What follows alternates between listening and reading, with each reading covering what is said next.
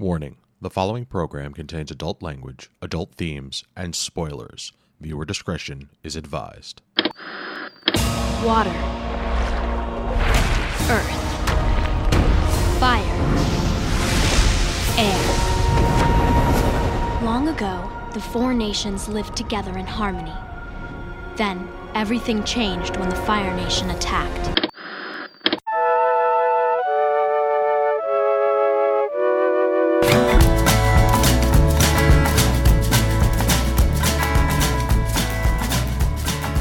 Good evening and welcome to this week's episode of This Week's Episode. I'm your host, Evan Goldstein. With me as always is the wonderful Karen Randazzo. What if I fall asleep now and something happens? And the amazing Chris Randazzo. And something always happens. Yay, you guys did a tag team. Yay. We here at This Week's Episode talk television. This week was Chris's pick. He chose Avatar: The Last Airbender, Season 2, Episode 8, The Chase. But before we get into that, here's your weekly reminder that you can get in touch with us at mail@geekade.com. Let us know what we're doing right, what we're doing wrong. Just hit us up. We'll chat. We're friendly. All right, Chris, let's do this. We have been doing this show, this podcast for 130 episodes. You are responsible for a third of those, let's say? It took you this long to talk about Avatar? Yes, it did. I was pretty nervous about doing this, actually. It is tough to choose the right episode. It's tough to choose the right episode, and this show is one of those shows that just kind of means the world to me. Mm-hmm. And I am well aware that it is also a kids show. So I was like, I know you love this show, but I also know Karen's never seen this show. Really? And I have always been really reluctant to kind of show it to her because it's a kids show. And when I watch it, it's like, yeah, I can see cheesy dialogue and all that stuff. And then I remind myself that she's a huge Harry Potter fan, and Harry Potter's reminds me a lot of this in that it is, you know, it's a young adult thing, and it does have lots of cheesy things in it and kids being kids. And that's kind of similar to the way this world works. But I don't know. I was just always kind of embarrassed to, you know, attempt to sit and watch this show with her, because I always just kind of felt like it would be dumb, or she would think it's dumb. But so I was really nervous about bringing this show up on the show, even though this is one of my favorite TV shows ever, and I've wanted to bring it up since the beginning. And I finally decided, since I just finished a rewatch of it, I really wanted to, because man, just rewatching the show every time I do, it just gets me. And so I wanted to finally bring it in, and I spent a lot of time figuring out which episode to pick, because, you know, when you talk to fans of this show, like, all right, what's your favorite episode? Usually the answer is like Zuko Alone. Mm-hmm. And that's a great episode, but it's not really indicative of the show. It's an excellent episode, but it's very different from usual episodes. And which then makes that episode specifically stand out from the rest of them, which are very, you keep saying that it's a kid show, and yes, it does have kid elements to it, but there are some like heavy emotional philosophical points to this cartoon. There are. It's one of the things that makes it so good. It's one of the things that reminds me so much of Harry Potter. You know, at the end of the day, it's a bunch of kids in a wizard school, but yeah, they're also dealing with really incredible themes. And mm-hmm. I'm halfway through I'm not quite halfway through my Korra rewatch now too, and that one's dealing with even more grown-up themes, because it is a more aimed at teens show than mm-hmm. this was. Mm-hmm. But what's funny is at the same time as were doing your rewatch, Angie was doing a rewatch as well, and she has never seen Korra. Oh boy! And the thing is like, I haven't watched this show straight through in a long time, and I just watched this particular episode. As I'm watching this episode, she was finishing her rewatch, like she was watching the last episode of this show, and for some reason she started to watch the final episode on her laptop, where my television is right in front, and I sat there and I was glued to it. Like the elements. Yeah, the last episode. Yeah, it's pretty enthralling. Like for a kid, it's a Nickelodeon cartoon. Oh God! And the way he solves the problem, but like I don't want to spoil that, in case Karen ever wants to watch the show again. But my point is that it holds on to you, which kids cartoons don't really do. It's meant to kids cartoons are meant to be bite sized so that you don't have to pay attention to it. Well, I mean, to think back to some of the good ones. Think back to something like Justice League Unlimited, like that. It was a similar situation that held on to you. Right. Even to an extent, things like Gargoyles or, I mean, goodness, the new Voltron that the same creative team is doing. But so anyway, back to picking this episode before we go too far off the beaten path. One of my favorite episodes, my favorite character in all of this is Toph. Okay. I think Toph is just such an incredibly interesting character and kind of reminds me of my daughter a little bit, and how just loud and bullish she is. So I thought about the episode where we meet her, and then I thought that that was the episode I did of Samurai Jack with the blind archers, and I didn't really want to repeat myself. So I thought about, I'm sorry, Toph is not my favorite character. Iroh is. I'm sorry. That was a silly mistake, because Iroh is just the best. And so I wanted to pick something that had a good Iroh bit in it. And I love the bit where he meets Toph in the woods, and she doesn't know that he's Zuko's uncle and that he's been more or less involved in hunting down her new friends, and they're just kind to one another because Iroh is amazing. So that's why I landed on this episode. It does this episode in particular gives insight to aspects of the characters that we don't like. They're not their norm. Like Katara being kind of bitchy. Yeah, and less level-headed. Right. Toph grows into a character, like within this episode, that is a team member when she started as the lone wolf.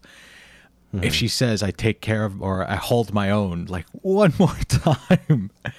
And to be fair, this is only really her second episode. Right. Because we meet Toph, and then it's Zuko alone, and then it's this one. Right. The characters themselves have so many aspects to their, like, such a range of character flaws and positives. We get to see a lot of them in this particular episode, and it was a really good pick. Well, thanks, but I think before we get too much more into what we think of gushing over the show, I was about to say, I'd really like to know what Karen thinks. I was wondering if I was going to get to talk this episode. But I understand this is one of those shows that if if you're a fan and you find another fan, you're like, all right, it's go time. I have my shows. I mean, you guys have heard me go on about Doctor Who. So let's keep Chris in suspense as long as humanly possible. Pregnant pause. Don't say pregnant. I'm sorry. No. So it was good. I did like it. I did not have the oh, this is dumb. This is for kids. Like, I don't, I can appreciate what it is and what it, means to some people. I don't know whether it would have the same impact on me that it has on other people if I were to keep watching it. Because I think it seems like this is one of those shows where if it hits you at the right point in your life when you are kind of in a similar age to these characters, that, it really means a lot more to you. Whereas if you come to something that's really popular, like way after it's come out and everybody is like, oh my God, that thing is so amazing, and you just don't get it because you didn't get it at the right time. That's what it seems like it might be for me. Like, I get it. I think it's cool, and maybe I would really love it if I kept watching it, but it's hard to say it had the same impact on me as it did on other people for me coming to it at this point in my life. And like, this episode was good. It was a perfectly good episode of TV and whatever. But it didn't like have a huge impact on me just because I don't know these characters. So like all these, big moments that happen for them don't mean as much to me because I just don't have the attachment to them. Which isn't to say I didn't like it. It's just, it affects the show's impact on me. Mm-hmm. Yeah, you're coming into the middle of it, and that was actually another part of what I struggled with picking an episode, because very similar to Harry Potter, these characters actually grow up. They do get older, similar to the way that the characters do in Harry Potter, which is not something that happens in a lot of this kind of medium. So if I were to say have picked the pilot episode, everyone's the writing's a little bit tackier, everyone's younger, and the show doesn't have quite the weight. Season 3 has the most weight, I think. Season 2 is that perfect happy medium, and the show never really loses its comedy, but the stakes, the stakes of what Aang as a kid has to actually deal with. And I'm not just drawing these parallels to Harry Potter because of you, Karen. It's just a really interesting. It's just an interesting point, because one of the things because I am also a humongous Harry Potter fan. I love the books and I like the movies quite a bit. But I loved those books, and it speaks to something that I read all of them because I am not a book reader. Books tend to put me to sleep, but I drank up every single one of those books. I could not put them down. So the fact that a lot of the things that happen in those books is it's kids having to deal with a lot of these adult situations, and particularly Harry himself having to deal with just situations that are so far beyond what a kid his age should have to deal with.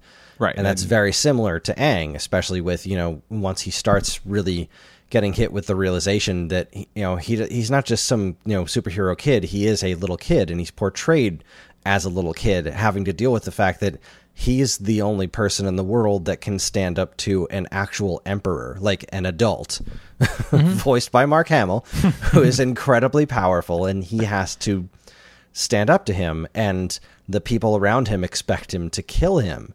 And as a kid and as a monk, he's so opposed to that. And that's such a big part of this series and a big part of season 3 in particular. But it's just so interesting that there's so many parallels that between this and the way Harry Potter was written. But it's also such a different world and such a different story. And I also really like the way this the show treats gender roles. It's something that I admire so much about this show, is that there's really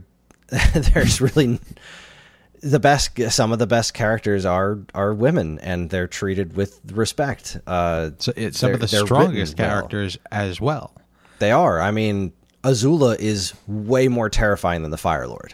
Obviously, the Fire Lord is very powerful and all that business, but he's not a very three-dimensional character. He's just awful. Yeah, he's just the big bad guy. That's it. He's the big bad, but Azula is interesting, and she's just so unhinged and nasty. And is that Zuko's sister? That was Zuko's sister, yeah, with the creepy blue firebending, which they never explain. It's just that's just a natural talent she has. Well, Uncle did explain the fact that lightning is the purest form of fire.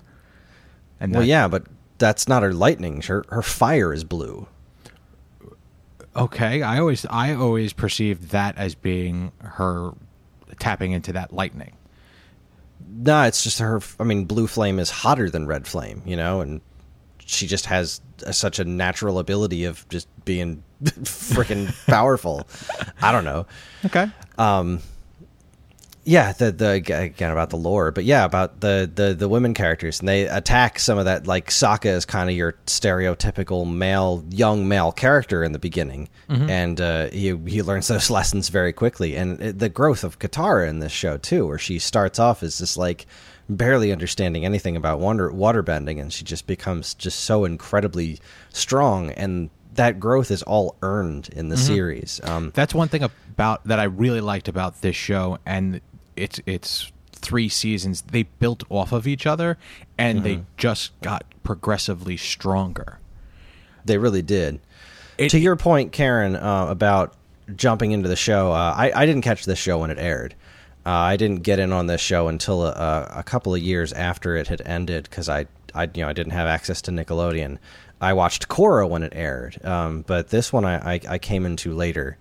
And again, I'm not trying to specifically sell you on like we should watch this show together or something like that, but I do think that if you spent the time with it, that you would probably dig it. If this episode didn't turn you off with the goofball sort of kids show writing from time to time, I think you'd really dig this. I think you'd really dig the show in its entirety. I think you might get something out of it because there are so many really interesting and well-written characters.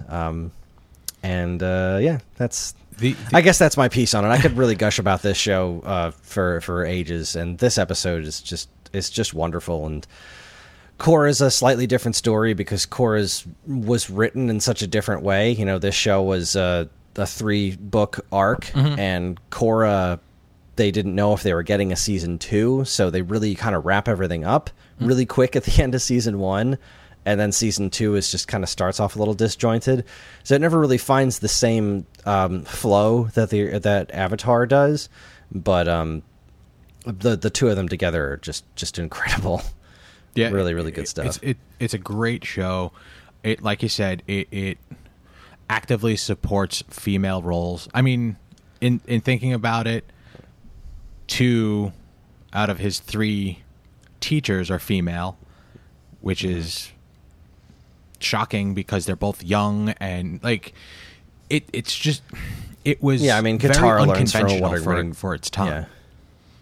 Yeah. It was and it's so funny. I'm reading now. all these different stories. Yeah, I'm reading. I was just reading a story about a Soul Calibur and how ridiculous the female characters look in that, and we just went past E3 where Sony highlighted a girl on girl kiss, and not like a ooh, super sexy teenager way, like it was just a legitimately touching thing, just played completely straight. And this is where we are in the world, and this show has been around for a long time, and it didn't mess with, like, there's no over-sexualized characters, there's no damsels in distress, and even when there are also dudes in distress. Like, it's such a level playing field, and they do deal with like cultural things like that. Like there's the whole culture where Katara wants to learn from the waterbending master, and he won't train her because she's a girl, and they just push right through that, and eventually she does become not only his student but his best student. And the way that they kind of push through that stuff because it exists in society, and that's cool that they attack that stuff. But also all the other characters, like from the Isuki and the Kyoshi warriors, and even just Azula and her 2 friends they're essentially the biggest bads, and they're all 3 just extremely talented, powerful women, and only one of them's a bender. Azula's the only one who's an actual firebender. The other 2 are just ninjas, I guess. I don't know. I want to give credit to the art style of this show as well. The fight scenes and the choreography that are displayed in animation are beautiful. Oh God, especially in this episode. Like the bit when he runs into the house, the empty building, and Azula catches herself, and then Zuko just boom falls right in. And you know what? Like, I'm gonna even take it just the animation style of those lizard things that the girls were riding. Like, it could have seemed off, but it looked like I don't even know what those lizards are, but it's a reminiscent of a real like a gecko or something, where it's running across land, and then all of a sudden it kicks up on its back legs, and that's from reality. They thought of all that kind of stuff. And it's also really funny because all the animals in this show it's one of the weird idiosyncrasies. It's again, to call back to Harry Potter, where like there are some very silly things in the world of Harry Potter, like just strange animals with weird names. I mean, heck, they made a whole movie series, Fantastic Beasts. But this every animal in this world is a combination of 2 animals, like there's a polar bear dog, or I don't know, with a fire ferret or something like that, but all the animals are always like some weird combination of 2 other animals. And there was that one episode in season 2 where they meet the king of Ba Sing Se and his bear. It's like, oh, you mean like a bear dog? No, it just says bear. And they're all like really weirded out by it. Yeah, this is a great show that tackles a lot of things, and what was great about it is like the two leads that are on what most of the show is opposing sides, which was Aang and Zuko. They show the growth of each of those characters when like they're dealing with their lives, polar opposites of each other. Mm-hmm. Aang is embracing the group mentality and the I need to learn from X, Y, or Z. And Zuko ends up like constantly alone because he feels that he could do it on himself, or I've learned enough from you, so on and so forth. But they both grow, and the show shows how different of a path those two characters take. Mm-hmm. And it's impressive because you're getting more of a story arc out of these cartoon characters than you do in most television shows. Yeah, it's extremely well written, and it just all the more tragic that the live action movie was so bad. Yeah, that's like, true. How do you take this show and take all the joy out of it is just beyond me. Is that another podcast for another time? Yeah, it's just disgusting. I also have to give credit to the voice actors in this. The voice talent is great. I mean. Mm-hmm. Mae Whitman is awesome in most of the things she does, and I think just her as Katara is such an endearing character. And I'll never forget how I felt when I discovered that Zuko is Rufio. Yeah, that was brought to my. I was unaware of that. It was brought to my attention. Because I never really thought of that actor doing anything ever again, and I loved Zuko, and it was like, I don't know, way after I finished watching the show, I found out that he was Rufio from Hook, and I was like, whoa, all right, that's cool. I'm gonna have to accept this. I can't change it. Great awesome. Show.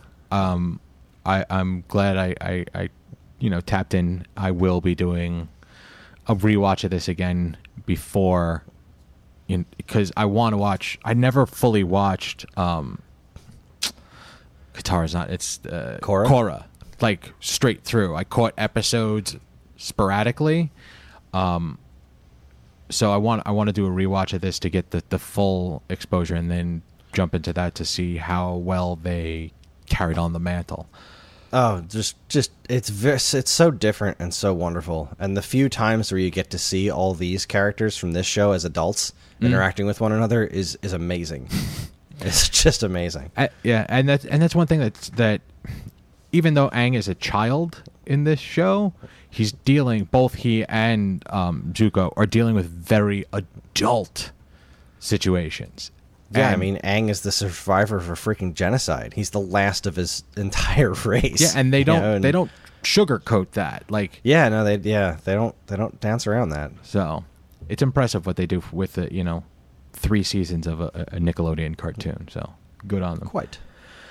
All right, great pick, Chris. I appreciate it. Yet another thing for me to rewatch and admire again. All right, let's take a quick break. When we get back, we got some news to talk about. So stay tuned.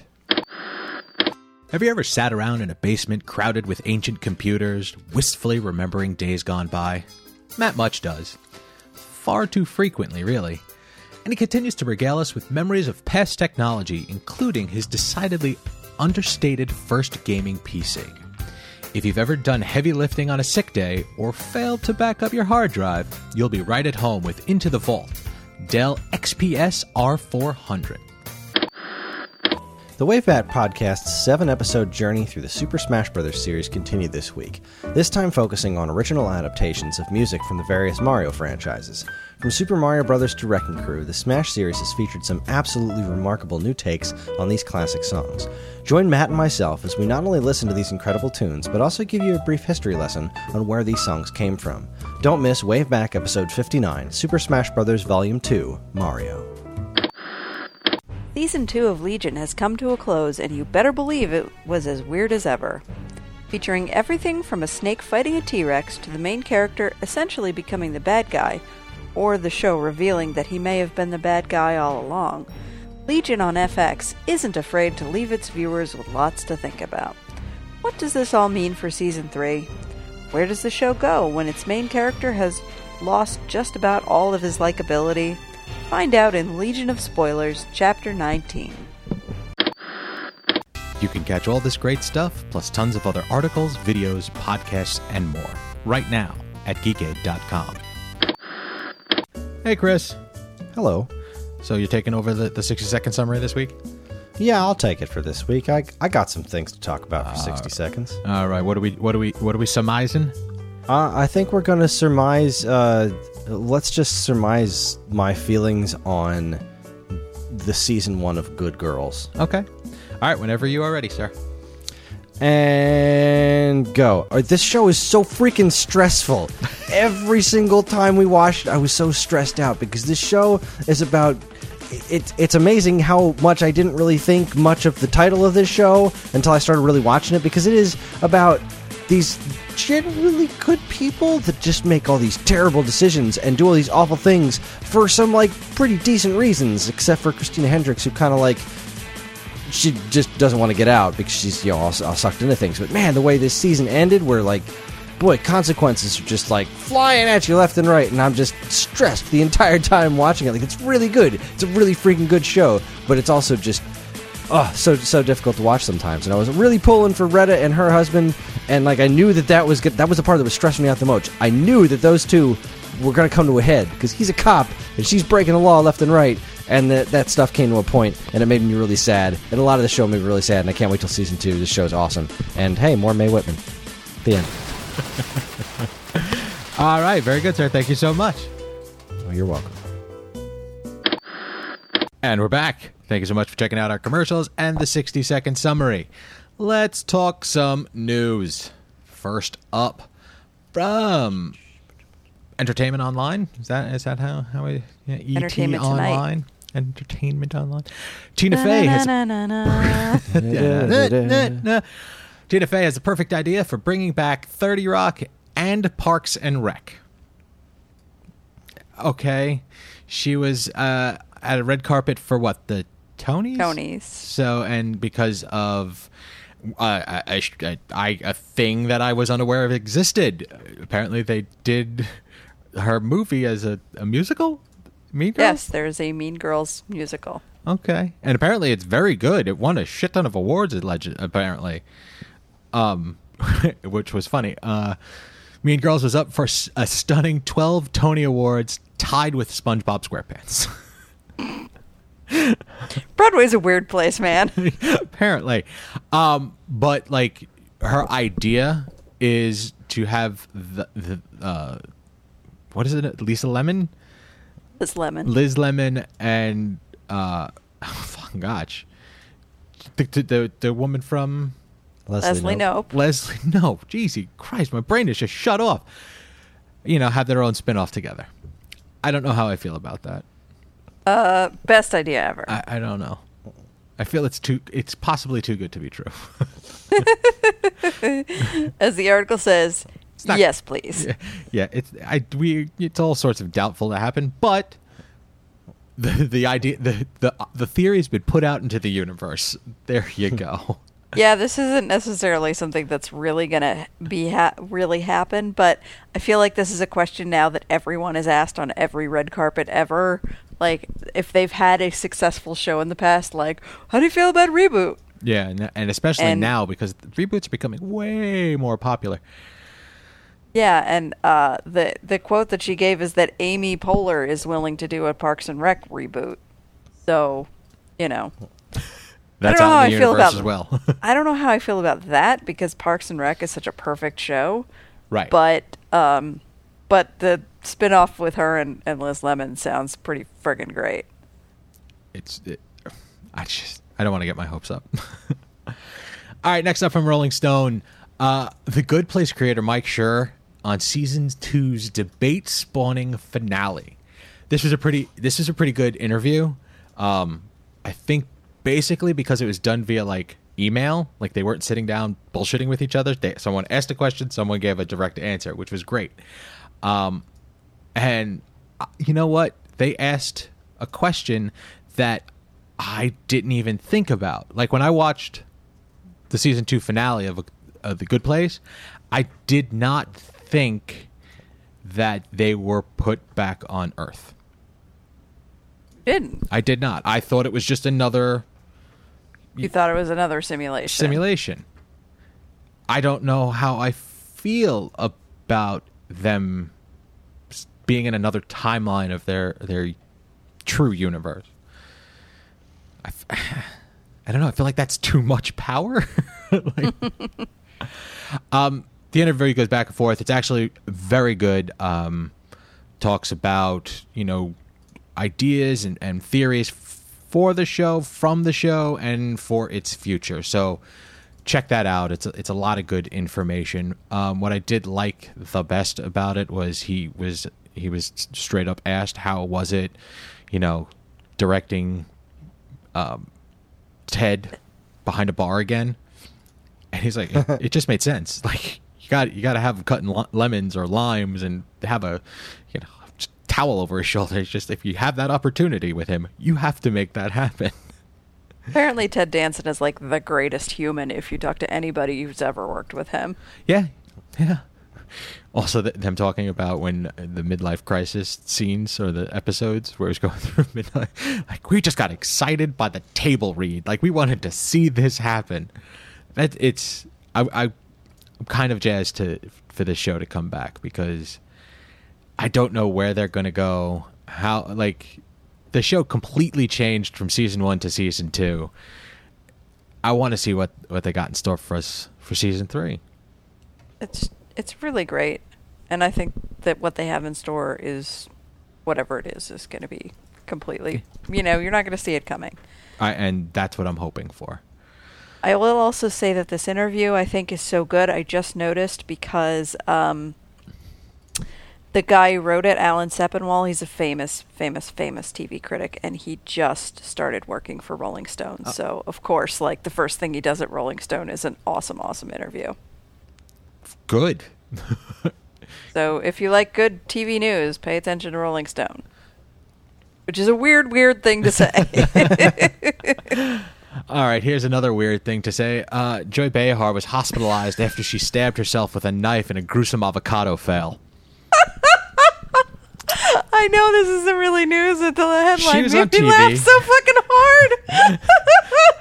What made me laugh is that later in the article is another image of her, Bachelorette alum Andy Dorfman also suffered from the same affliction. Like, Stars, they're just like us.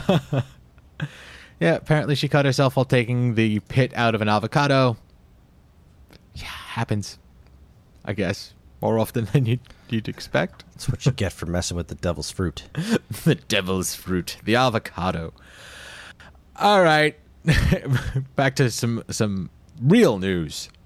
What? This one up from Variety.com. Like, why? We can't have people? nice things. Why do you have to ruin Because you guys accepted the straight white male fandom sucks. Millie Bobby Sometimes. Brown leaves Twitter after becoming homophobic meme. She's a child. Leave her alone. That's it. Like, what? Like, I just... There is no bottom to how low the internet will go. Like, and this is... It's funny because I say all the time, everybody's been given a voice. Very few of them should be using it. Fun example. I remember I mentioned a little earlier when I was reading this thing about how the characters in Soul Calibur look all outdated. So that article was written by some woman for Kotaku. I haven't finished reading it yet, but it was really fascinating. I found it on Facebook, and all of the comments are, look at this SJW bullshit, and of course it's written by a woman, and blah blah blah. That's all the comments, and there's hundreds of them, just completely trashing this article because some woman played Soul Calibur and likes the game, but always kind of felt like, maybe I feel like this game isn't directed towards me because Ivy's wearing dental floss as an outfit, and there's this other girl, Taki, is a ninja, and she's got like the hugest boobs in the world and no bra, and they're just flapping all over the place while she fights. And it's ridiculous. This is the internet. This is the people with the voices. It's a shame. It's a shame. It's a huge shame. And come on, man. Like, I mean, kudos to Millie and Bobby Brown for just being like, you know what, screw Twitter, I'm out of here. Yeah. And she shouldn't have to do that, but kudos to her for not like feeding the trolls. Yeah, and what's worst about it is the fact that she has been outspoken for the LGBTQ community, and for that her visage to be used in that manner is just not right. It's just like wrong. It's just a child. Leave her alone. I didn't notice this the first time I read this, but she has a secondary anti-bullying Twitter account called @MillieStopsHate, and that is still live. Good. That's nice. Good. Nice. Good for her. All right, Karen, this one's for you. Yay. Doctor Who TV brings us the news that Doctor Who Series 11 stars will be at San Diego Comic-Con, that is. So somebody please, if you're listening and you have connections, get me to Comic-Con. Now, I was confused at how the last, one of the last lines was written. With this year's highly anticipated season packed full of action, adventure, humor, and emotion, the panel will be the cast's first ever panel appearance ahead of Doctor Who premiering this autumn. So does that mean it's the first time they're at San Diego, or that's the first time they're at San Diego before the show happened? I think it means it's the first time this cast is appearing. Okay. On a panel. Okay. All right. Interesting. Well, that's the right place to be. Yeah. Like San Diego, I mean... It's definitely going to be interesting. As long as you're not talking about comic books, San Diego Comic-Con's the place to be. Oh, it's sad because it's true. So, yeah, Whitaker, wow, Mandip Gill, Tussin Cole, like a bunch of the cast members and the showrunner will be on a panel, which is cool. Interestingly, not the old guy whose name is escaping me. We'll just call him the old guy. Old guy Magoo. You'd know the old guy from the British Law and Order. Chris knows who I'm talking about. I love that guy. No. He's on it, but he's not going to be at this panel. Yeah, he's probably got old guy stuff to do. He's probably got old guy stuff to do. All right, this next one up is from TechRadar.com. Telltale is doing a game about Stranger Things. That's pretty cool. I like the visuals of Telltale games. I've never actually played them. Yeah, me neither. And I've always wanted to because I like point-and-click adventure games, and these are like less obtuse than the ones that I like from when I was a kid. Right. They're basically just interactive novels, I guess, or like interactive TV shows, more or less. And, right. They're cool. I like that these are a thing, and it seems that Stranger Things is such a perfect setting for their type of game. That's true, and it seems that Telltale has an ongoing deal with Netflix. Am I reading it right that they're bringing some sort of Minecraft thing to Netflix? I think so. We're delighted by the response we're seeing to the idea of Minecraft story mode coming to Netflix in the fall as an interactive adventure. That's interesting. That sounds like a thing that's going to be on the kids' half of Netflix, and kids are going to love it. The kids these days. With their rock music and Get off my games. damn lawn. Loud music, hula hoops, and fax machines. TV so strike. we'll keep an eye out for that. Definitely, I think that may be that, because I really liked Stranger Things, and all the other Telltale things that I have seen have been like obscure comic book related or like Batman, and I want to see what they can do with a television universe. So I'm going to check that out. All right, next up from TVLine.com. Game of Thrones will not be at San Diego Comic-Con. Is it suddenly about comic books? I don't know. Probably doubtful. They're saying that it's a timing thing because stuff will be over before San Diego, so they don't have anything to promote. So no Game of Thrones, no Westworld. That's interesting because HBO has. It's the way their calendar is running this year. Yeah, but HBO has always had a rather large presence at SDCC. I wonder. Yeah, it's not exactly like they're itching for it. Like, they don't need the help. No. Yeah, I mean, it's the last season. If you're going to watch it, you're going to watch it. Well, if they're talking about doing the spin-off or, like... Yeah, I'm sure once there's more, to be said about that, then they will, show up at every convention and, and I mean, I think about it. If you're HBO and your main thing that you have going is the premiere of a popular show of yours that's not coming back for like 8 months, what are you going to talk about that is not going to give anything away? It's stupid expensive to get in there as well. So if they're not going to get a return on their investment, what's the point? That's a lot of cash to throw. Not that they don't have the cash to throw, but, why throw it if you put it into something else? All right, next up, Polygon.com. Rick and Morty co-creators promise no more big gaps between seasons. Okay, good. Well, since they just got a season 30 season order of 850 episodes or whatever it was, they're darn well better not be. All right, we'll narrow that down a bit. 70 more Rick and Morty episodes. But yeah, it's true. Like, if they got the upfront saying, go ahead, make 70 episodes, sit in a fucking room and make those 70 episodes. Plan out vacays. I get it. You need some time off. But don't, what was it, 2 years in between seasons or something ridiculous like that? Yes. No Venture Brothers, but they're inching up there.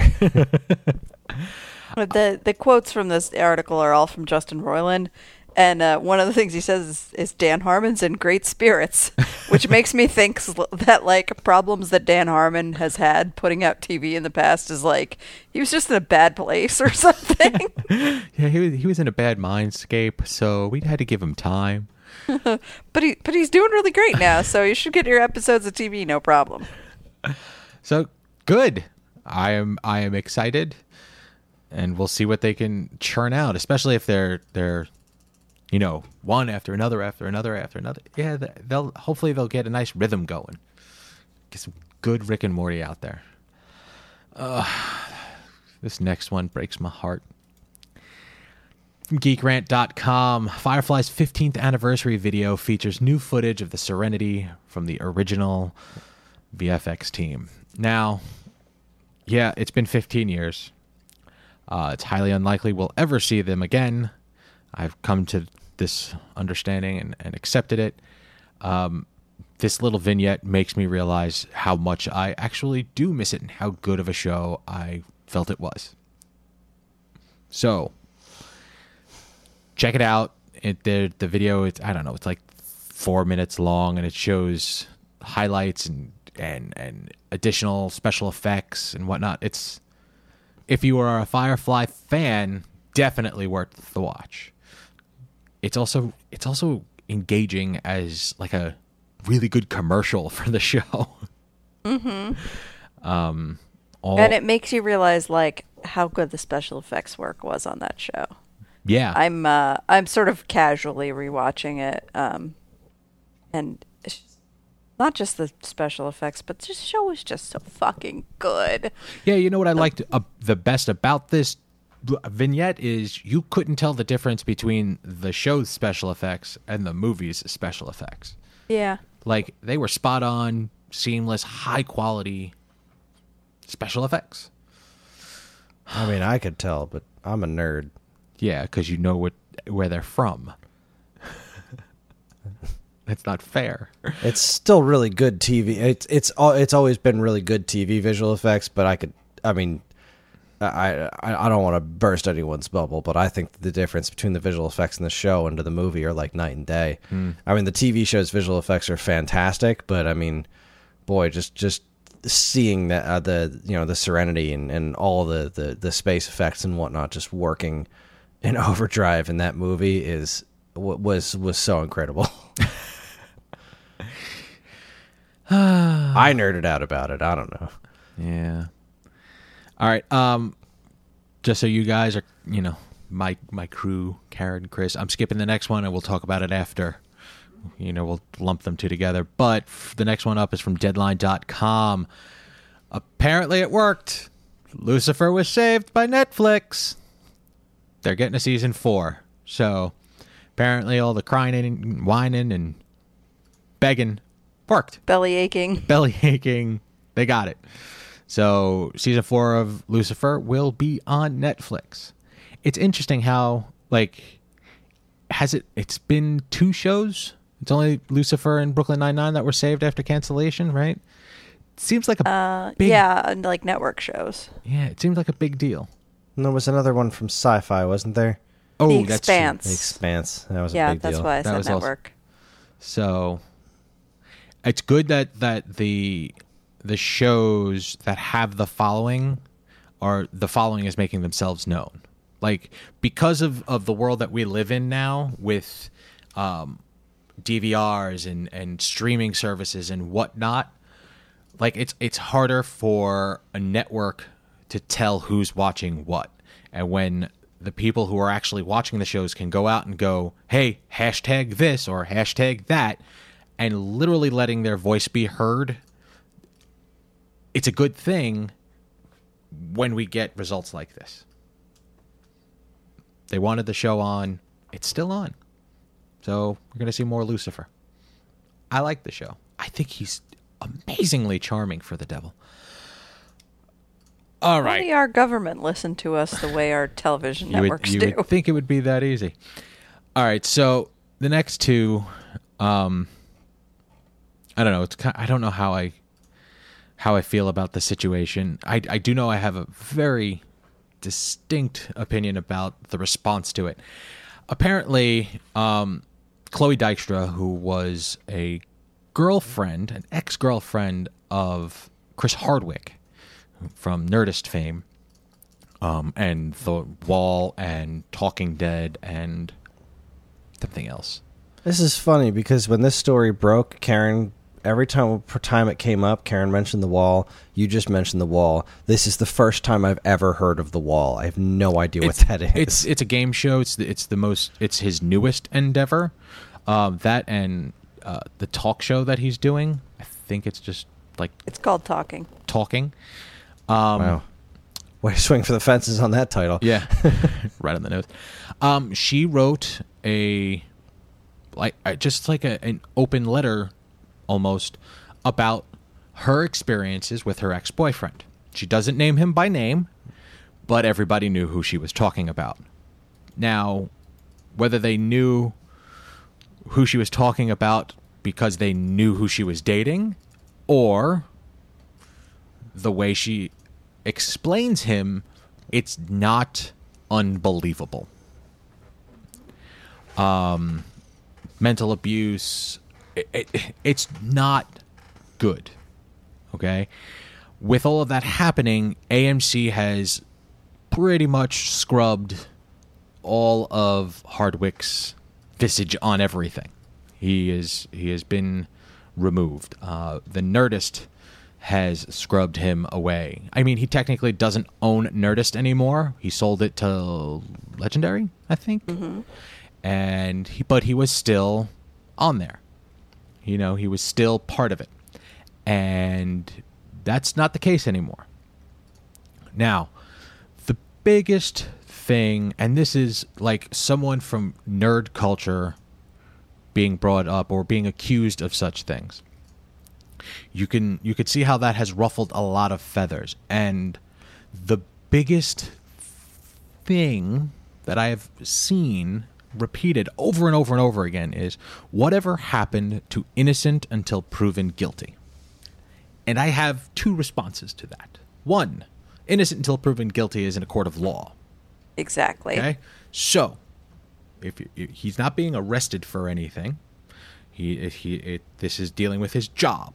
Okay? You can be fired for just about anything. Okay? They want to distance themselves from him and his bullshit. Reputation. That's their choice. Secondly, innocent until proven guilty usually comes up when you're being charged with something. And if someone is being charged with something, they are usually arrested. So they can't proceed to live their normal life. They can't continue to be on television. They can't continue to make money. Like, their life stops. They may get their life back once they are proven innocent or not guilty. But life gets interrupted. And that's the case here. His life, his very successful life, is being interrupted. If he wasn't... Okay. The worst part about it is I do not have any problems believing that something like this is possible. I've heard him do interviews. I've heard him talk. I've heard him talk about himself, because that's 99% of his interviews is him talking about himself. I don't have, like, this isn't a shock to me. It's upsetting because, you know, he was pretty squeaky clean for quite a while, but it's an unfortunate situation that needs to be rectified, and that is what's happening. This story super bothered me for like a couple of days, and it took me a little while to figure out why. And part of it is because her account of things rang very familiar, not necessarily of my own personal experience, but people, you know, I've heard of women being in relationships like this, and, you know, this is a typical abusive situation. And it breaks my heart in a way, because this is one of those things where people tend not to believe the victim, or are looking for a reason to, like, well, why didn't she leave, this and that and the other thing. And she goes into a little bit of that in her post about it. But what really, really bothered me about it was how little trouble I had believing it, because I certainly don't want to paint all of nerd culture, all of geek culture, all of anything with a wide brush, but a lot of members of straight white male members of the geek community are toxic and horrible to women, and here's their king, and we're just, you know, being shown that he's their king for a reason. Like, he's not just a king of, like, oh, you know, I know all the coolest nerd things. He's also the king of that type of attitude. And he's always been an odd bird. Like, he had and it's funny because I am in the process of moving, and I was packing away some books, and I have his I'm air quoting self-help book, The Nerdist Way, which I've read. I as well, because I own the book. And all it is a standard self-help fare, nothing new. Like, he does not reinvent the wheel. He actually took the wheel and painted nerd culture on it just to make it palatable for another group. And he is so about himself that all of the situations that are described in her write-up, like, aren't far-fetched. It makes sense. Like, okay, I get that. And that's a shame. Because he was, was the king of the geek culture. He was, you know, he ran that empire for a while. It's a shame. It really is. And I feel bad for Chloe, because she was young and she fell for a much older man who happened to be in the same universe as her. Like, she was a geek, and, like, you know, the King Geek said, "Hey, you, look, I like you. Let's be a thing." Like, I get it. And she did the hoping that things will change. And that's very, very unfortunate for her. And I hope, like, the truth, the full truth comes out. Yeah, he is, of course, denying any of this. He is denying sexual something. It was a very distinct. I'm trying to remember where. I think it was just denying that there was any sexual assault, sexual abuse. That did not hold on. It's in the other article. Scroll. And it's like, fuck. it's not there. He took a very specific thing and said, I did not do that. Not that I didn't make her life miserable or anything like that. Like, he said, nope, this one particular thing I did not do. Well, because I think it was most important to him to deny those allegations because those are the legal ones. Mm-hmm. Yep. So, like I said, AMC has parted ways. We'll see what happens because he was won't like be at Comic-Con. Yeah, he was there. Will not be hosting any of the. He won't be hosting the Doctor Who thing. No, they'll just have to get Kevin Smith to do it. God, oh God in heaven! That man can talk. I'm okay with it. This whole thing is just so gross. It is. It really is. Her. Like, and it was. I wish I could. What was the name of the place where she wrote it? Medium. And I'd never heard of that Medium before. But I read her whole story, and she told her side, like what she'd never like. Mm-hmm. It didn't come off as malicious to me.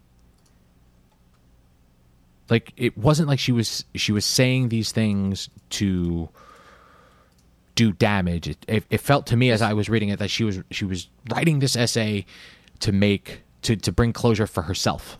Yeah, it felt very cathartic. And unfortunately, for some, that catharsis has a very sharp edge, and Chris Hardwick is going to have to deal with that. So we'll see what happens. All right. Another upbeat news article from The Hollywood Reporter. The Roseanne spinoff clears key hurdles as negotiations heat up. Okay.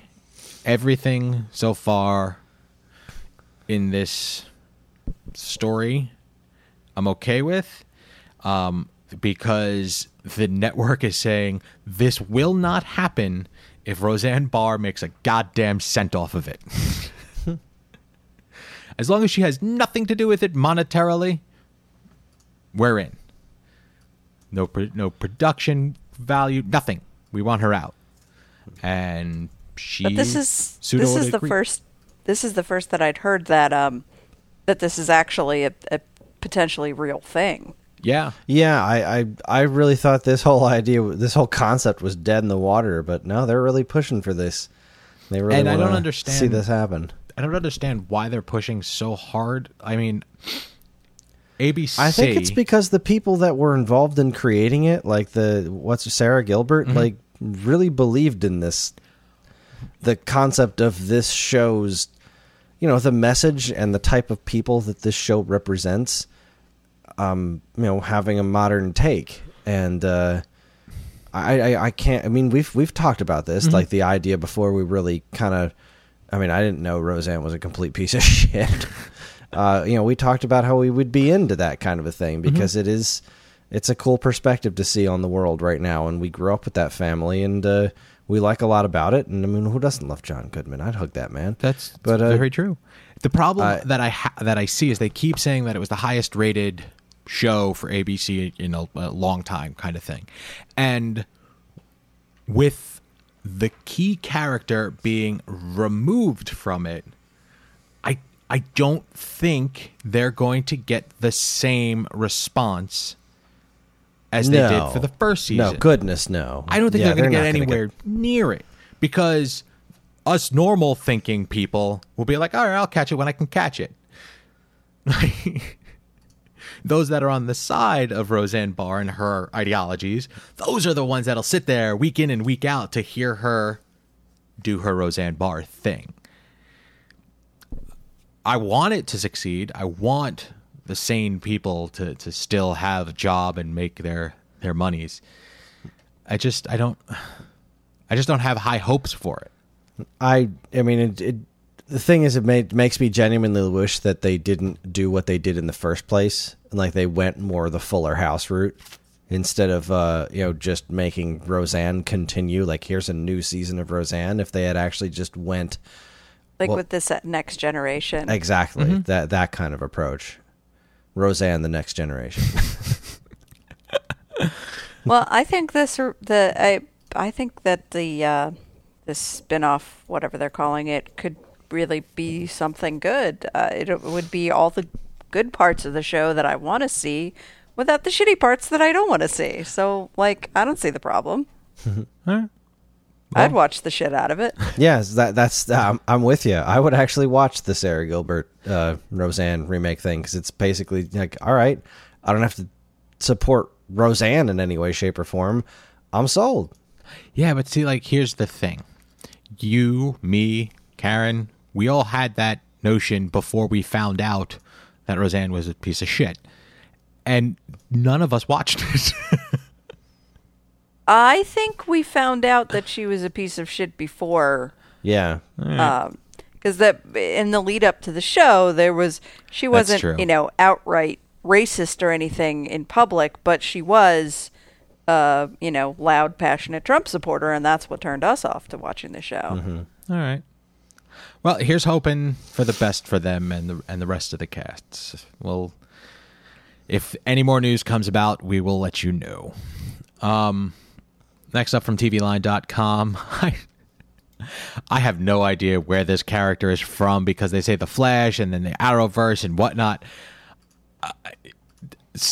The Flash promotes Hartley Sawyer to series regular for season 5. That's not a real name. Get out of here. That doesn't seem true. But they had the elongated man on the Flash? On the Flash, yes. Okay. That's interesting. It's DC's take on Mr. Fantastic.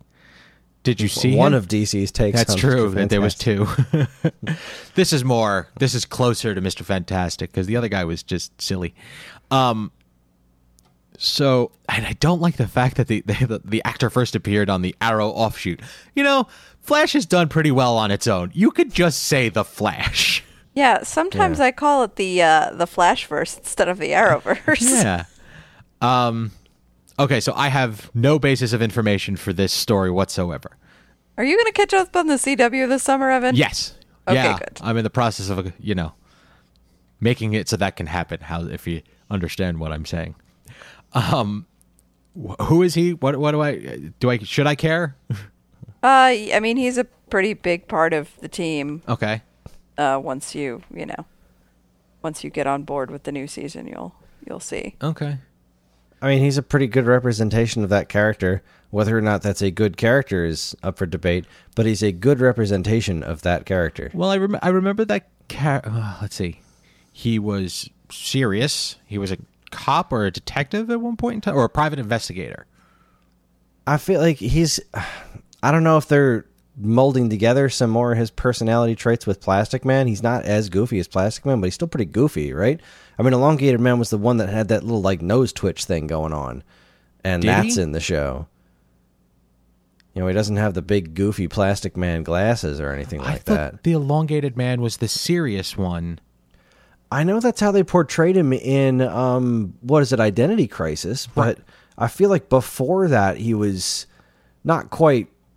I don't think he's quite the goofball that he was in this show, but he's certainly not like the living cartoon character that is Plastic Man. But I don't know. I don't know enough about DC's stretchy guys. It just what I remember about this character seems to be spot on. I remember when they did the nose twitch in the show, and I was like, he did the nose twitch thing. That's pretty cool because I remember his trading card from when I was a little kid had him doing the nose twitch. If they're pulling like that kind of thing, it's probably from his DC comic character. Mm-hmm. All right, so that's good. If I don't know how to feel. I know there's at least one Flash fan out there, a friend of ours, who's going to be pissed about this because she just hated this guy. Really? Yeah. I mean, he could be something of an irritating character. So it's Legends of Tomorrow fodder next season. Depends on how you feel about him. I mean, I don't know. Okay. I think by the end of it, he didn't bother me as much, but there was definitely times where I was like, this guy's annoying AF.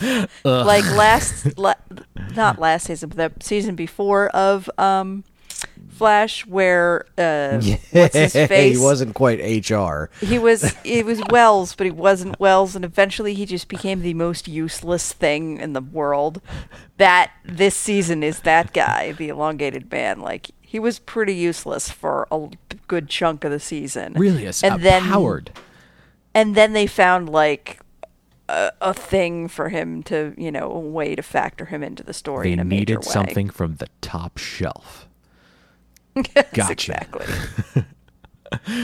All right. Well, once I catch up, I guess I'll give more of a crap.